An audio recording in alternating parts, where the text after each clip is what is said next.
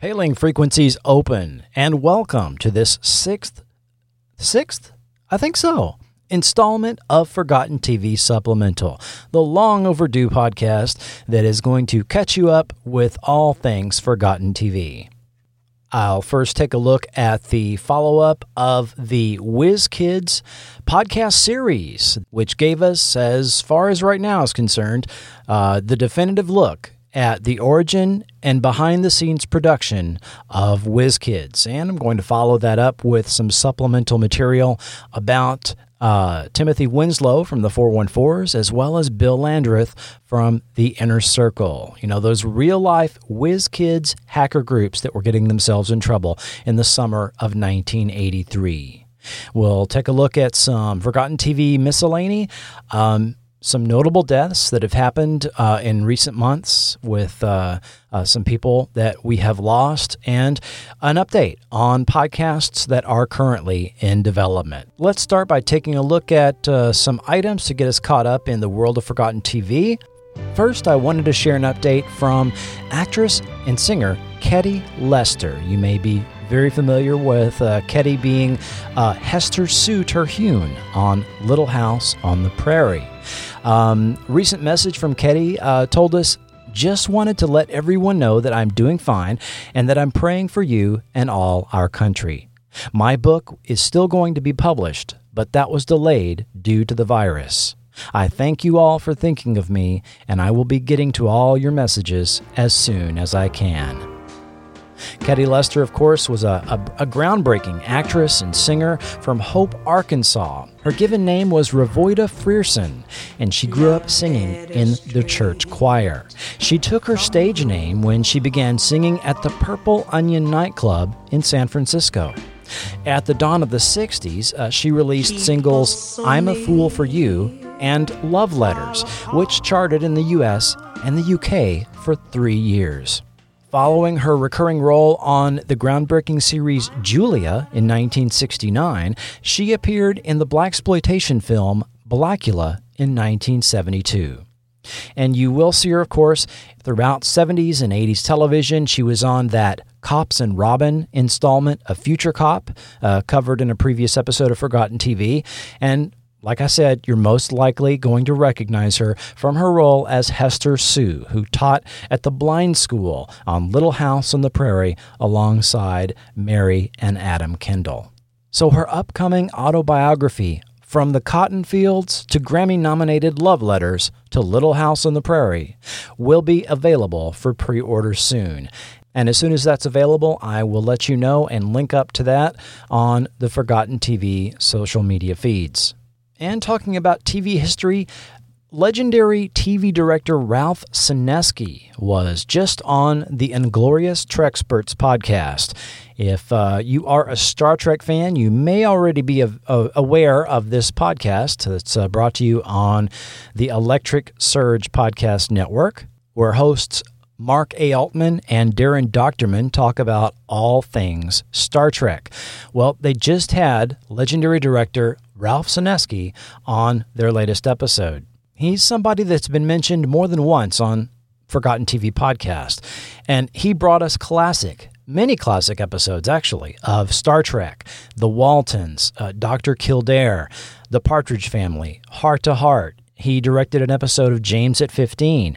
Although he told me he doesn't remember anything about that one episode of James at 15, he well remembers directing Lance Kerwin on his prior show, The Family Holvac. Ralph Senesky discussed his Star Trek history, as well as his work on shows like Playhouse 90 and The Paper Chase on the most recent episode of Inglorious Treksperts. It's available wherever you listen to podcasts, and I'll link up to it in the notes on this episode. Also, in between working on podcast development, I have started writing a column on the Second Union website called Socially Distant Cinema, where I cover movies from the 70s and 80s that you'll be able to find on various streaming platforms. So far, I have covered Mazes and Monsters, The Stuff, Battle Beyond the Stars, The Gate, and Space Raiders. So check out the Socially Distant Cinema column on Second Union. It's at wearesecondunion.com. Now let's take a look at the supplementary material for the WizKids podcast. Now, if you recall, there were two hacker groups that were targeted by the FBI in the summer of 1983. The first was called the 414s, based in Milwaukee. And if you'll recall, they got themselves into trouble by dialing into places like the Los Alamos National Laboratory and a bank and a cancer center. The podcast covered how they got caught and got into trouble for doing that. One notable member was mentioned in the podcast by the name of Neil Patrick, who got out in front of the legal case surrounding the group and started his own media campaign. Appearing on all the TV networks, he was on Donahue, he was on the Sunday talk shows, and he was on the cover of Newsweek magazine. And 9 days before WizKids premiered, he testified before Congress about computer hacking and the state of computer security, and cooperated with the FBI in exchange for immunity from prosecution. Well, a couple of the other 414 members weren't quite as fortunate. They were the ones that were of legal age. Timothy Winslow was 18 and Gerald Wondra was 21. And they were finally charged with a crime after a couple of years, even though the FBI had to get creative with what they could be charged with. Timothy Winslow wrote an article that was carried by multiple websites in 2016, and I thought I would go ahead and read that to you because it is very interesting to get a view from his perspective. I can't remember exactly when my teenage fascination with computers collided with the federal government, but I will never forget the morning in 1983 when two FBI agents showed up on my parents' doorstep.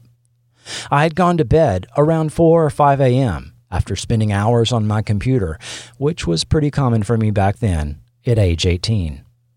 A few hours later, my mom woke me up, telling me there were a couple of men here to see me, and that they said something about it being official or federal business. I had a slight fear this day would come, because only a couple of days earlier, I had a strange call from a friend asking me what I would do if I were visited by the police or some type of investigation team. Two men sitting at my kitchen table pulled out badges and stated they were with the FBI. They said they needed to talk to me. Let me start with a little history. I got my first taste of computers in the mid-1970s in junior high school. We had a teletype terminal that had been brought to our school with an acoustic modem attached. We were shown how it worked, and some of us had a chance to do some math testing. I did not get to use it the first time, but I stayed after school that evening to see if I could get a chance to try it out. The teacher dialed into the central office computer, logged in, and started the math program. I felt a new world open for me. For the first time in my life, I saw something that made me imagine what I wanted to do when I grew up. That junior high school computer math program led me to computer classes in high school. There, I learned of an Explorer Scout group sponsored by IBM. For the next couple of years, I built a friendship with a group of people who had interests similar to mine, some closer than others. We would play with computers at school, in Explorer Scouts, in stores like Radio Shack, and at home. Finally, in 1982, I bought my first computer. Some of my friends already had computers, and now my time came, and I finally got my own. I purchased a Heathkit H89, which we built in a friend's basement. At the same time, I also bought a Hayes 309 baud smart modem. I used my computer and modem to log onto electronic bulletin board systems, or BBSs, and create more friendships and acquaintances. We were a curious group, and we were eager to learn more and more about the different computers made and how they worked. We ended up getting into about a dozen computer systems, from the Sloan Kettering Cancer Center in New York, to a major international bank system in Los Angeles, to the Los Alamos National Laboratory in New Mexico, one of only 2 U.S. laboratories dedicated to nuclear weapons research. We were really just looking around and playing games on these systems. We didn't want to harm anything. This was pretty easy because computers back then were built with a basic set of login information, all of it written in the manuals. We didn't see any harm in it. We would share information with each other about any particularly interesting system we connected to, and when we got together for Explorers, we'd talk about exploring, not harming systems. At some point, we started calling our group the 414s, a name we came up with after hanging out at a local park. We noticed etchings on the tables with numbers like 19 and 27, gang signatures that came from the streets where they operated. Since we all lived in the Milwaukee area, we more or less jokingly gave ourselves the gang name of 414s for the Milwaukee area code. As the months went on, we started to notice issues staying connected with our modems for any length of time. Then, the FBI showed up at my home. Remember, back then, home computers were very new, so there were no computer hacking laws. After about a year of back and forth with the FBI, 3 of us were eventually charged under a federal provision against harassing phone calls, which carried a maximum of 6 months in prison and a $500 fine each. As I sat before the judge with my lawyer, he asked why he should not give me prison time. I had recently met the love of my life and we were expecting our first child. So I explained that I would like to be around to see the birth of my baby and live a happy and normal family life. The judge agreed to a plea deal with a stipulation that I could not own a modem during the time I remained on probation. Under the deal, we were charged with misdemeanors that carried 2 years probation and a $500 fine. Our records would be expunged under the Federal Youth Corrections Act. Today, more than 30 years later, I'm still fascinated by computers. I'm employed as a network engineer, and at home, I tinker around on about half a dozen computers. Oh, and I'm still married to the love of my life. The things that we did set the stage for more than just our personal career paths. We helped create several federal laws that are still on the books for computer crime and password safety. It makes me proud as a network engineer working partially in security, knowing that, in a way, what we did as a group made for safer computing today. There are still lots of issues with people using simple passwords, companies leaving too many doors open, and just the massive amounts of computing power available to work on decoding and breaking into systems. We could have caused some damage to these companies, and many were surprised that we just looked around and played games. Today, hacking is a whole different world. So there we get an interesting perspective on the origin of the 414s from Milwaukee. The other group that we talked about on the podcast Behind the Scenes of WizKids was called the Inner Circle, which was based in California. And writer Matt Novak with Gizmodo did research and found and met up with one of the original Inner Circle members named Bill Landreth. And he wrote the story of his meeting with Bill and Bill's story, and I'll cover that now. On October 12th, 1983, Bill Landreth called his friend Chris in Detroit to chat.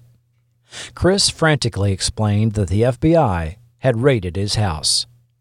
"Don't call me anymore," Chris said in what would be a very short conversation. Bill didn't know exactly what was happening, but he did know this. If the FBI had come for Chris, then he might be next. The next day, around a dozen FBI agents stormed Bill's parents' house just outside of San Diego, amassing piles of evidence, including a computer that Bill, then 18, had hidden under his sister's bed. Bill and Chris, who was 14 at the time, were the leaders of a coalition of teen hackers known as the Inner Circle. In a single day, the FBI conducted coordinated raids of group members across 9 states, taking computers, modems, and copious handwritten notes detailing ways to access various networks on what was then a rudimentary version of the Internet. The Inner Circle was a motley group of about 15 hackers, almost all teenagers, from Southern California, Detroit, New York, and roughly 5 other regions of the U.S. Bill, Chris, and other members of their collective had been accessing all kinds of networks, from GTE's Telemail, which hosted email for companies like Coca-Cola, Raytheon, Citibank, and NASA, to the ARPANET, which was largely used by university researchers and military personnel until MILNET was completed in the mid-1980s. Chris was fond of boasting on message boards about hacking the Pentagon. The Inner Circle wasn't the only teen hacking group of the early 1980s, but their interference with both government networks and the email accounts of large corporations put them on the FBI's radar. Along with the 414s, a group busted around the same time, the raids made national headlines. The Inner Circle's actions would inspire a complete overhaul in how computer crime was prosecuted, through the introduction of the country's first anti-hacking laws in 1984. I decided to track down members of the Inner Circle and find out what happened during their heyday and infamous bust, and where it's led them today. In the process, I've obtained 351 pages of FBI documents about early 80s teen hacker communities through a Freedom of Information Act request. The pages are heavily redacted, but they fill in some of the many holes that remain about the Inner Circle, the FBI's crash course in computers, and the teen computer underground of the early 1980s. The story of Bill and Chris is one of simple curiosity, and the birth of the modern internet in an era before computer hacking laws existed. It was an era when most of America, including virtually everyone in the FBI, couldn't tell you what a modem was. This period from roughly 1979 until 1983 was a mythical Wild West for kids who became interested in computers and saw the rising popularity and declining price of personal computers, as well as the release of the movie War Games. The kids of this period were early adopters, and they got into plenty of trouble. After War Games came out in June 1983, every wannabe hacker with more money than sense went out and got a computer and modem from places like Radio Shack, thinking they could get their fingers close to the big red button. It didn't work that way, of course, but there were plenty of other hijinks that kids of the early 1980s could pull with a computer, a phone line, and the special brand of fearlessness that comes with youth. The FBI started tracking the Inner Circle in 1982, but it wasn't until late 1983 that they'd finally bust the group. In large part, that bust was possible because of a 42-year-old pseudo-vigilante hacker known as John Maxfield, a former phone freak who fancied himself the proto-internet's sheriff. Maxfield gained the trust of teen hacker communities on bulletin board systems, or BBSs, in the early 1980s and fed the information to the FBI. Maxfield provided the FBI with the intelligence they needed on the Inner Circle's exploits, especially when it came to the hacking of Telenet's Telemail email system. Chris, bored and frustrated, had started deleting emails of Coca-Cola executives and using administrator passwords to change the names on accounts. GTE, the company that operated the Telemail service, wasn't pleased. After all, the hackers were using Telemail illegally, which is to say, for free. FBI documents spell out just how much time was being stolen by these kids, right down to the penny. For example, use of BMW's messaging service by unauthorized users in September 1983 cost GTE 29 cents. Unauthorized use of Raytheon's accounts in the same month totaled $298. But it was the widespread loss of faith in the system's security that was the most damaging to GTE. I spoke with Bill and Chris, but was unable to connect with any of the Inner Circle members, or Maxfield. A letter sent to Maxfield's last known P.O. box has yet to receive a reply, and the last known number I could find for him was disconnected. For all I know, he's dead, or he's elderly and keeping a low profile. Maxfield always tried to stay off the radar, But after he was exposed as an FBI informant in late 1983, he became the most loathed man on the internet. When I met Bill Landreth at a Starbucks in Santa Monica, he was sitting quietly at a table drinking coffee with 2 bags on the seat across from him and a bag of blankets in the corner. A pipe made out of an apple and filled with what I assumed was medical marijuana sat at the table next to his coffee and Samsung tablet. A passing cop glanced at the spread, but didn't raise an eyebrow. Arranging our meeting was tricky, because Bill isn't sure where he'll be sleeping from night to night. Now 52, with a slight goatee and a tussle of wavy hair that nearly reaches his shoulders, Bill has been living on the streets for 30 years. But if it wasn't for his receding hairline and a certain grayness to his gaze, he'd probably pass for a decade younger. There's something assertive yet firmly guarded about the way he speaks. It's as though Bill's a man who's not afraid to say what he thinks, but still worries about saying something out of line in front of me. In our conversation, he was calm, affable, and clearly intelligent, and almost immediately began rattling off computers and computing languages of which I have little to no background or understanding. Bill got his first computer in 1980, he tells me. It was a TRS-80 from Radio Shack. He was 14 or 15 and explains that he planned to get the version with 8K of memory using $500 he had saved. His dad offered to pitch in another $500 and he got the 16K version with a cassette tape drive for storage. He also picked up a 300 baud modem. Bill was a quick learner and developed a knack for the basic programming language. From there, he'd learn other languages, and his desire to explore the world of computing became overpowering. After he'd conquered one area, there was always something new around the corner. He was an explorer, more interested in mapping the entire terrain than in penetrating deep into any given network. Bill, who would take up the moniker The Cracker, found community with an emerging group of misfits online. They gave him a sense of place in the new world he was traversing. You didn't really meet many of the other people, Bill says. You could go out of your way to try to, but Bill's connections were through his modem and phone. He's the son of 2 hippies who spent much of his childhood living a semi-nomadic lifestyle. His dad, an astronomy lover, built telescopes under the brand name Essential Optics. But he only charged people for parts at cost and hardly charged anything for his labor. The only moderate business success Bill's father ever had was selling grow lamps in the 1970s. He even bought full-page ads for the lamps, ostensibly to grow tomatoes, in High Times magazine.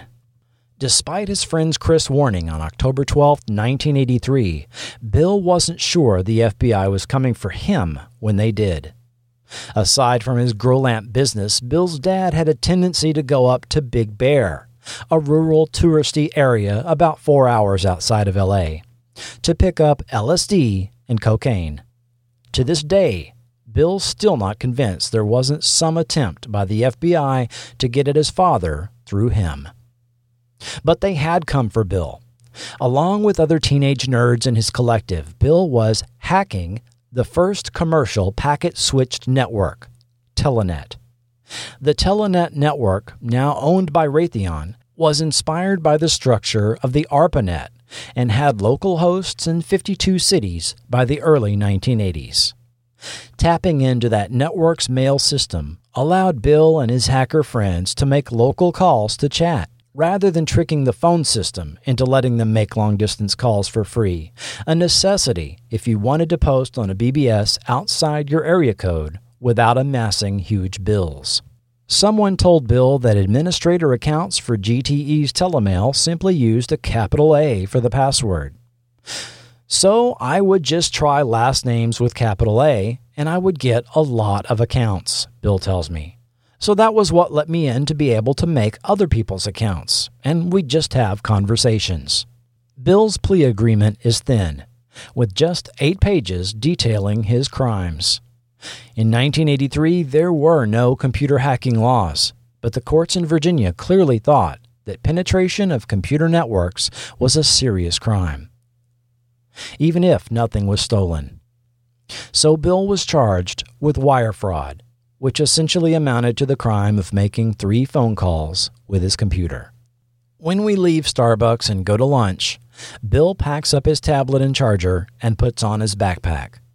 He throws his clear plastic bag, filled with blankets and a small tent, over his head, carrying the enormous parcel with the weight distributed on his pack and the back of his neck. As we eat, Bill tells me stories of the past 30 years, of his struggles with mental illness and living on the streets of San Diego, Los Angeles, and Santa Barbara. We trade stories about the different psychiatric medications we've tried. I've been having issues with my depression and mood stabilizer meds, which made me incredibly tired throughout the day. Bill's convinced that self-medication is the way to go. He shares that he's been diagnosed as manic depressive and has had a few involuntary trips to the local mental health facility via police, the taxi service, as he calls them. Bill tells me that when it comes to basic hygiene, he showers at his brother's place in town. I can't bring myself to ask why he doesn't live with his brother. Throughout lunch, I try asking in at least 3 different ways what Bill's motivation for hacking was. Each time it was like asking someone why they'd read a book or watch a movie. Bill says he just wanted to know what was out there. There's a blunt cadence in his tone that makes me believe him, and the FBI documents bear this out. When he'd crack into financial institutions, it was always shallow. He wasn't looking to steal $1 million or get deep into any system for personal gain, but he did enjoy being a voyeur. Bill and his friends would often pull pranks, like getting all the phone operators from a certain area on a giant conference call together. Chris even got a bunch of senior military personnel on what must have been the most confusing phone call of all time. Despite having his home raided and the computer equipment seized, Bill wouldn't be charged for 9 months. He says he didn't want to get a lawyer and was confident that he could fight on his own. Bill tells me his strategy would have been to convince a jury or judge that his crime was like walking into a huge mansion, unlocked. He just wanted to look around. As Bill explains his thought process, I hold my tongue, knowing that this line of reasoning makes sense to someone who grew up in a hippie family and the Western ethos of exploration that often comes with it. But I also knew that it wouldn't have worked for a second in front of a federal judge on the other side of the country. Bill's father convinced him that he needed a lawyer, a move Bill still thinks was a mistake. They struck a deal, giving Bill 3 years probation for pleading guilty to 3 counts of wire fraud. Bill's family moved to Alaska, and Bill moved in with friends in Poway, California. Without a computer, he went dark on the BBS boards. He attended the University of California, San Diego, for a while, but soon traveled to Mexico and then to Oregon. He never told his probation officer where he was going, and was picked up in Oregon and flown to San Diego, where he served 3 months in jail. After getting out, Bill knew he had to find a way to make money. He weighed about 120 pounds at the time and needed income. Bill says he was sort of fasting, though his eyes betrayed that he didn't probably have any money for food. Rather, he found his desire for a computer even more important than his hunger. I really wanted a computer, but I couldn't figure out how to make money to buy a computer, Bill says. When I first bought a computer in 1980, I already had $500, but by this time, I didn't really have any money saved up or anything. So he cut out all the headlines he'd collected from friends across the country, splashy, sensationalistic spreads about the crackers' big FBI bust. He found a literary agent and wrote his entire book proposal by hand before hammering it out on an old typewriter. His agent got 2 responses, one from Microsoft, which offered a $5,500 advance. The book, co-authored by Howard Rheingold, was published in 1984 under the title Out of the Inner Circle. Bill immediately spent the entire sum of his advance on a new computer. When his royalty checks started drying up around 2 years later, Bill looked for work here and there. He took a job with Scientology that promised $200 a week selling books, but quickly learned he'd be making $1 a day and promptly quit. Today, he's able to feed himself, buy medicinal weed, and sometimes splurge on a tablet thanks to Social Security payments and California food stamps. But he hasn't had a stable home since high school. Bill's entire existence is stuffed into 3 bags, and keeping an eye on them is a constant struggle. When his stuff is stolen, he often doesn't know if it's by other homeless people or the police. He says he has to buy new blankets once every 3 weeks, and his $150 Samsung tablet is always in danger of getting stolen. Bill's life, he says, is a constant stream of indignities and harassment from police. They enforce ordinances arbitrarily and inconsistently, trying to push homeless people out of sight. Bill tells me of a bridge he was sleeping under in Santa Barbara. An officer approached him, handcuffed him, searched all his belongings, and told him he couldn't sleep on that side of the road under the bridge. He was cited for illegal camping, but was told that sleeping on the other side was okay. So the next night he moved across the street. The police officer came back and gave him another ticket. Bill figures he has about $10,000 in unpaid legal fees and fines, most of it interest on the debt that grows and grows over time. It couldn't be further from the life of Chris, the 14-year-old who exchanged a brief phone call with Bill after his own FBI raid. Chris's story is that of a kid who grew up to thrive in the culture of our burgeoning internet. With just a few minor tweaks, Bill's story could have been similar. Bill tells me he hasn't talked with Chris in 30 years, and they never met in person, but he has only fond memories of their friendship from halfway across the country. I spoke with Chris over the phone under the condition that I not use his real name. In the early 1980s, he was known online as the Wizard of ARPANET, a moody punk who bragged incessantly about the networks he'd penetrated. Today, he's an upstanding family man working with computers, he declined to get specific, in a suburb of Detroit. It's been a long time since I've talked about the Wizard of ARPANET days, Chris tells me over the phone from his home outside Detroit. Chris was 14 when the FBI came knocking on his door. Chris was an Atari guy, and his first computer was an Atari 2600. You could plug in a basic cartridge and it had like 1K of memory, and you could do some cool stuff with it. Then you kind of stepped up to the Atari 400, which was cool because you could do some programming, but then you could get the modem, that 300 baud modem on there. Then you started to figure out what you could do with a 300K baud modem. Much like Bill, Chris found that his computer was a connection to the outside world, a sense of community that he couldn't find elsewhere. Growing up in Detroit, there wasn't a vast amount of things to do. So you had this modem and you start exploring, Chris says.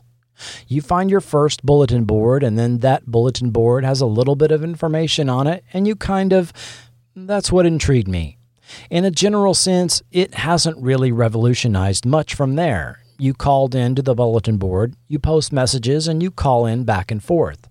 It was a lot slower, and there were no graphics, but the essential kind of concept was the same as today. The key to hacking in the early 1980s was figuring out how to make free phone calls. Phone phreakers had been doing this since the 1960s, but it was even more vital for precursors to our modern internet. Dialing into a BBS in your area code wouldn't cost too much. But if you were in Detroit and wanted to access a board outside your area code, that meant long-distance calls. And long-distance calls used to be damn expensive. So any computer hacker worth his salt quickly learned how to hack the phone company. And that's what the Wizard of ARPANET started doing. That opens up the world, Chris tells me. Now I can call a BBS in New York, or I can call this board over here in San Diego. And then you start getting out there. And once you were out there, the hackers of the inner circle and elsewhere would have a variety of ways to break into networks. Except that during this period, security was so weak that break is too strong a word. An operating manual could yield archive administrator passwords for a variety of systems simply because nobody bothered to change the default passwords. Chris's true love, although he's reluctant to talk about it today, was hacking the ARPANET and military systems. In fact, that's how I found him. I was researching what kind of espionage the Soviet Union was conducting on the ARPANET and MILNET in the 1980s. We know of a few Soviet hackers who were looking for state secrets, but there were also kids like Chris rummaging around MIT, Stanford, and UCLA for fun. Then we started to get some of the ARPANET stuff, and I somehow got one of the main dial-in connection points, Chris tells me. And from there, it was just kind of discovering all the different hosts. Once you were able to get into one, I was able to get the full host list. So I got the full list of hosts on the ARPANET from just snooping around. From that point, I was able to go through and just test them all out, Chris says. What he had tapped into was known as TIP, sort of a supermodem that routed information along the ARPANET. According to the FBI documents I obtained, the military and researchers at the various nodes on the ARPANET had not detected the penetration. Their informant, the BBS narc John Maxfield, was the one who learned about it straight from the wizard of ARPANET's mouth. Chris had no idea that he was constantly being watched by one of his own.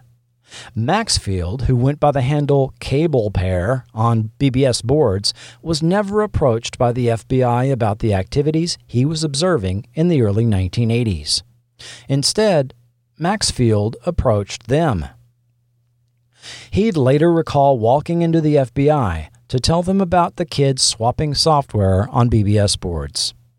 The FBI replied that this sounded like a bad thing, but got tripped up when he started using words like modem. They had no idea what he was talking about. But after Maxfield's initial contact, he developed a long-term relationship with the agency. He set up meetings with hackers to gather evidence firsthand, and once allowed the FBI to photograph the kids from across the street in a massive sting operation. He invited a bunch of the different hackers from around the country to visit him in Detroit. So we all got together. It was like a hacker jam session at the guy's offices with all this phone equipment and computers, Chris said. High school and college kids came from around the country. It was like, let me show you what I can do, and let me show you this. Maxfield would say later that he was particularly impressed by the Wizard of ARPANET's skills. Chris had no idea that he was incriminating himself with every keystroke. The FBI took pictures of everybody that came and went, and they also had some sort of early keyboard monitors back then to see what was going on, Chris says. I happened to show them, hey, here's the whole list host for the ARPANET. Take a look at this. This is pretty cool. I can get on any of these computers. Maxfield rarely talked to the press after the raids, but journalist Patricia Franklin spoke to him for her 1990 book, Prophets of Deceit, Dispatches from the Front Lines of Fraud. When I contacted Franklin recently, she wasn't surprised that Maxfield was hard to track down. He was secretive and self-righteous, she said, and used the same rhetoric that had become common in the 21st century whenever people talk about hacking or copyright infringement. Hacking is a completely impersonal, dehumanized crime, Maxfield told her. None of them would dream of taking a gun or a knife and mugging someone on the street. The hacker doesn't know his victim, and the victim never knows the hacker. There is never any physical risk involved. They are introverted thrill seekers. That tone would ooze out of the heavyweights at the FBI and elsewhere when it came to software and movie piracy. You wouldn't steal a fill-in-the-blank is now little more than a punchline in online circles. But at the time, it was the best way to make the case that intellectual property should be considered real property, and the virtual locks should be considered real locks. Maxfield literally compared himself to the Lone Ranger. With a computer, hackers can carry out their wildest fantasies, Maxfield said in the late 1980s according to Franklin's book. And there is no one supervising them. It's the alternative to a street gang. The hacker is a street corner hood, except today the meeting place is a bulletin board. Maxfield became so infamous that the first issue of the legendary 2600 magazine in January of 1984 dedicated its cover to the October 1983 raids and the outing of Maxfield as an FBI informant. When Chris was finally busted, the FBI turned his bedroom upside down and took all his computer equipment. But Chris's mother, who was home at the time, later defended him in an Associated Press article. He bragged he knew how to do it, but he said he would never harm anything if he got in, she said in 1983. He would just look and leave. It was just the thrill of getting in. The FBI had two problems. One was that they were losing the public relations battle in the press. There were extensive notes in the FBI file about the fact that they'd have to tread lightly since they were dealing with so many juveniles. The second problem was that there wasn't really any computer hacking laws. Breaking into a computer system wasn't illegal unless you took a broad interpretation of wire fraud law, as the FBI did with Bill. But since Chris was just 14, they struggled with whether to charge him. The LA Times ran stories with headlines like, FBI won't go lightly on whiz kids. But ultimately, the agency did go easy on group members who were under 18. It was a calculated move, and one that would pay off since so many Americans had no idea what hacking was. The idea that the FBI was picking on innocent, curious kids gained traction in communities like Irvine, California, where 4 of the hackers had their computers confiscated. The local Irvine newspapers questioned heavy-handed FBI tactics as kids held press conferences insisting that they didn't do anything wrong. In fact, they pointed their fingers at Bill Landreth, the cracker, for getting them involved. Bill's physical isolation from the other hackers, like the 4 who knew each other in Irvine, 2 were brothers, made him a mysterious figure in the press. Unlike the kids from higher-income families, Bill had avoided the attention of newspapers. The FBI never charged Chris with anything. He went back to school and relished in his new celebrity. I got a lot of newspaper clippings, and then I became very popular. And then I got a lot of girlfriends, and it was all good, Chris says, laughing. By the end of October 1983, the same month as the raids, the FBI was asking Congress for stronger anti-hacking laws. Or rather, hacking laws at all. But to do that, the agency acknowledged that they'd have to redefine the legal meanings of both property and trespassing. Right now, there is a void in the law, FBI Deputy Assistant Director Floyd Clark testified. Our experience indicates that certain legal issues involving computer-related crime could be clarified, particularly the definition of property in the sense of a computer program having its own clearly defined inherent value, and the issue of trespass. The FBI would get their laws, and the teen cowboys of the Wild West would simply continue chasing sunsets.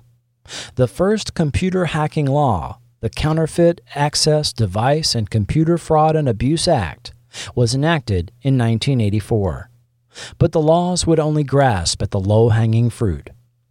Richard C. Hollinger's 1990 paper, Hackers, Computer Heroes or Electronic Highwaymen, argued that the laws only addressed the least disruptive elements in hacker society. Currently, we are in the midst of a paradox. The computer criminals doing the least harm and who are generally the least involved in malicious activities, hackers, have become almost the exclusive prosecutorial focus of computer crime law enforcement. Bill and Chris were in the least harm category. They hadn't stolen anything but time, if that can be considered a crime. The true computer thieves were those inside a given organization. A 1984 study by the American Bar Association, cited by Hollinger, found that 77% of computer crime was committed by a company's own employees. Essentially, every computer hacking law passed since 1984 is a cousin of the Computer Fraud and Abuse Act. And the original act itself is still being used, sometimes ham-handedly, by law enforcement today. It's the law that the internet activist Aaron Swartz was charged under after he downloaded a massive cache of academic papers. Swartz faced fines of $1 million and 35 years in prison. He took his own life in January of 2013 before the case was heard. When I went to Santa Monica to meet Bill, I was pretty sure I'd hear a story about how the FBI ruined his life. But I left believing that it hadn't. The world ruined Bill's life, a world that couldn't quite find a place for his particular talents, faults, and petty mistakes. While it's a cliché, it's hard not to think that perhaps Bill was ahead of his time in many ways. He was smart enough to see the vulnerabilities no one else could in what would become the modern internet. Legislation was drafted because few people in law enforcement had even thought what the inner circle did was possible, and digital security is now more important than ever. People get six-figure salaries to find vulnerabilities in networks today. But just being 4 years older than Chris meant Bill was tried as an adult and saw his life set on another course. In Los Angeles, it's not uncommon to walk by familiar faces, briefly famous but now forgotten. Nobody does a double take when they see Bill. Instead, given that he's one of the roughly 40,000 people sleeping on LA's streets on any given night, people tend to avert their eyes from his gaze. I thank Bill for sharing his story with me, and I leave him in Santa Monica. The world seems content to punish him for the victimless crimes he committed over 3 decades ago. But that's certainly not unique to Bill or computer hackers. Who knows how his life would have turned out if he'd been embraced by the FBI rather than prosecuted. I asked Bill what was in his future. He says he's thinking about writing something, maybe a book or a screenplay, but mostly he just isn't sure. I'll probably end up not getting that far along, Bill tells me with a nervous chuckle before we part ways. I'd like to buy a house, but I don't know. So there you have the story of Bill Landreth and the so-called Chris, who Matt Novak tracked down with the redacted Freedom of Information Act documents that he obtained. I actually managed to find Chris just with historical newspaper articles and called him by his real first name in the podcast, although I did withhold his last name since he's obviously not interested in being known currently for his past. So we heard not only the story of Bill Landreth and Chris, the Wizard of ARPANET, but also this John Maxfield, who couldn't be found. And if I remember correctly, the information I read that he at one point had changed his name and was hiding out from a lot of people that were after him. He was a very despised individual for many, many years. So that catches us up to date on behind-the-scenes information of the 414s and the Inner Circle. Forgotten TV Memorial. It's become nearly impossible in recent months to keep up with all of the notable deaths of people that were relevant to the Forgotten TV era. But here are a few in recent weeks that I've noted.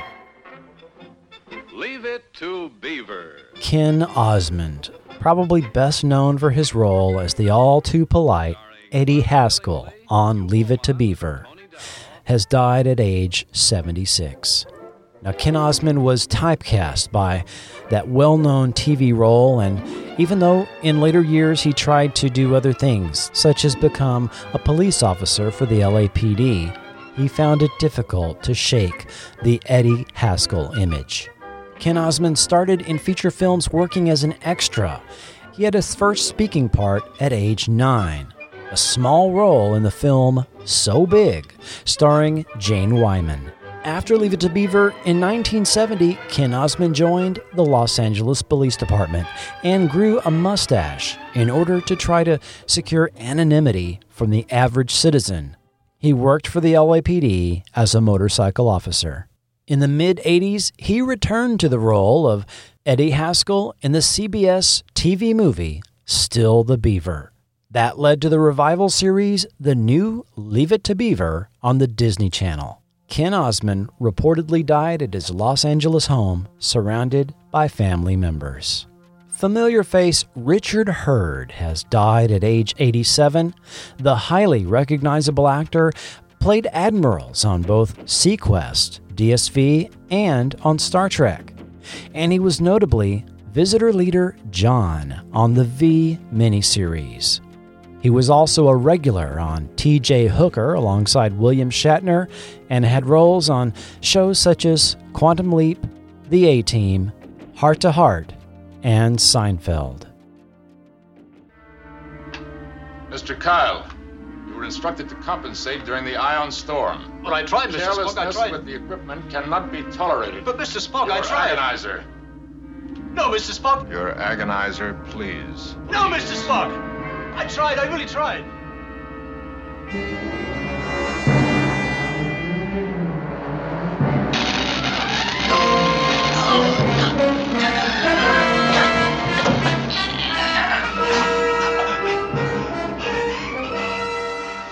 Actor John Winston has died at age 91.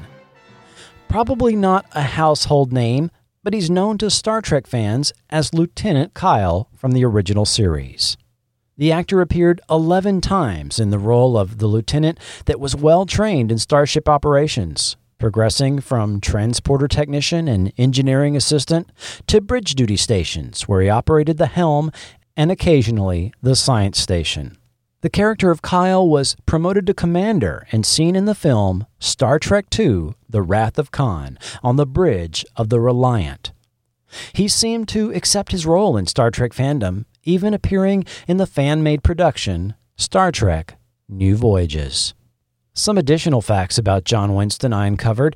He was born in England and raised in Australia, and his non-Star Trek roles included appearances on The Man from U.N.C.L.E., The Time Tunnel, Max Headroom, and the 1990 miniseries Lucky Chances.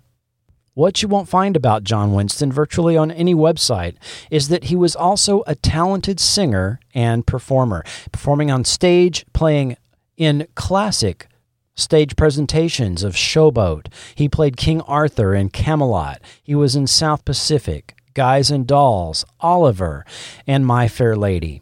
In the 1970s, he sang the national anthem at LA Dodgers games.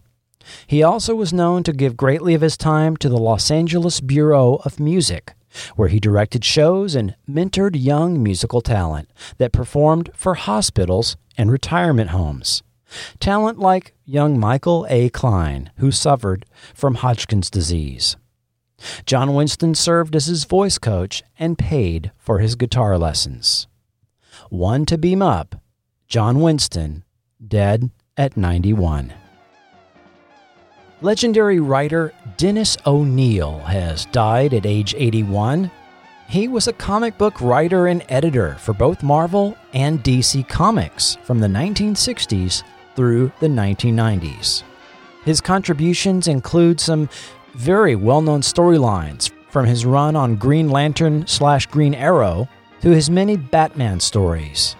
He was one of the guiding forces behind the return of the Batman character to its dark roots from the campiness of the 1960s, and he created the Batman characters Ra's al Ghul and Dr. Leslie Tompkins. His connection to the Forgotten TV era was actually his only non-comic book related TV credit.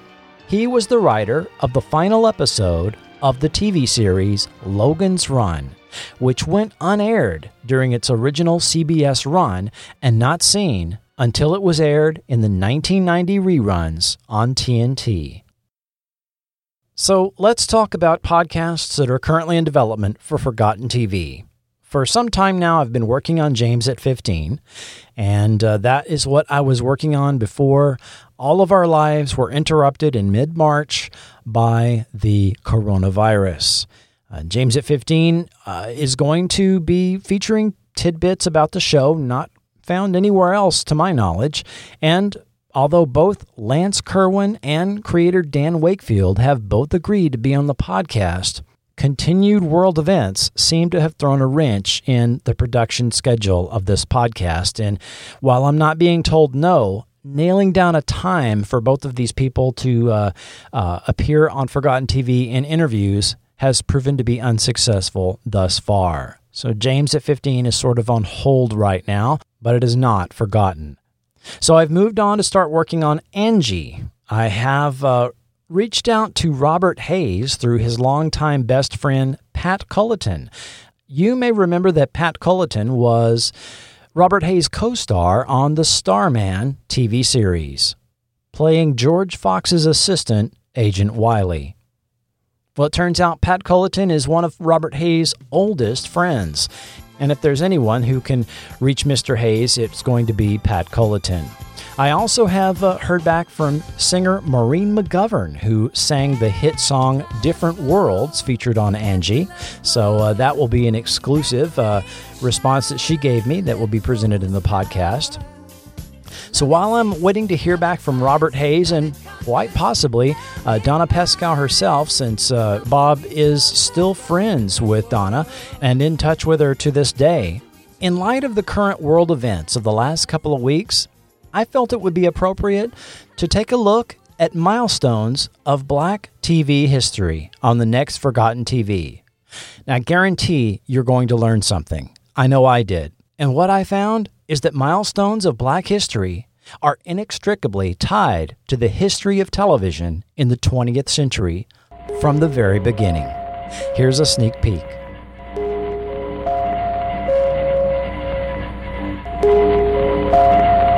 The National Broadcasting Company, a service of RCA, erected the transmitting antenna for experimental television station W2XBS. NBC began semi-regular experimental broadcasts in 1938 on New York station W2XBS, the so-called Channel 1.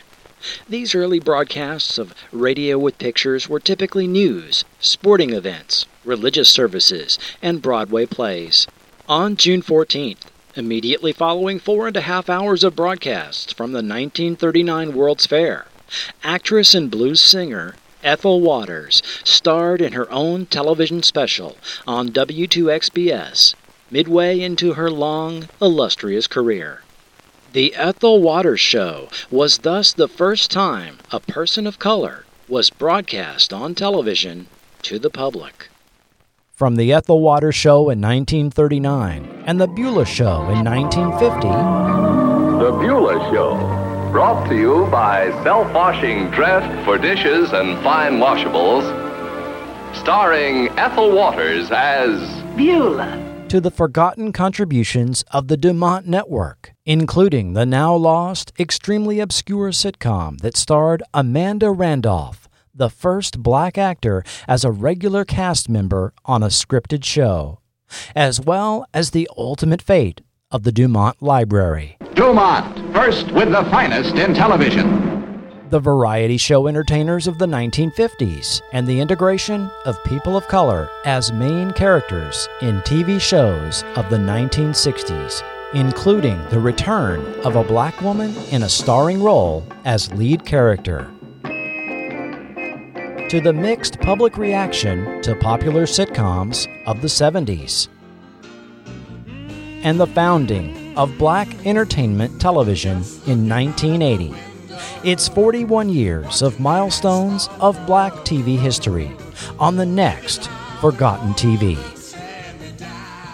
Coming soon to the Forgotten TV podcast feed. Subscribe for free on Apple Podcasts, Stitcher, Podbean, or your podcast app of choice.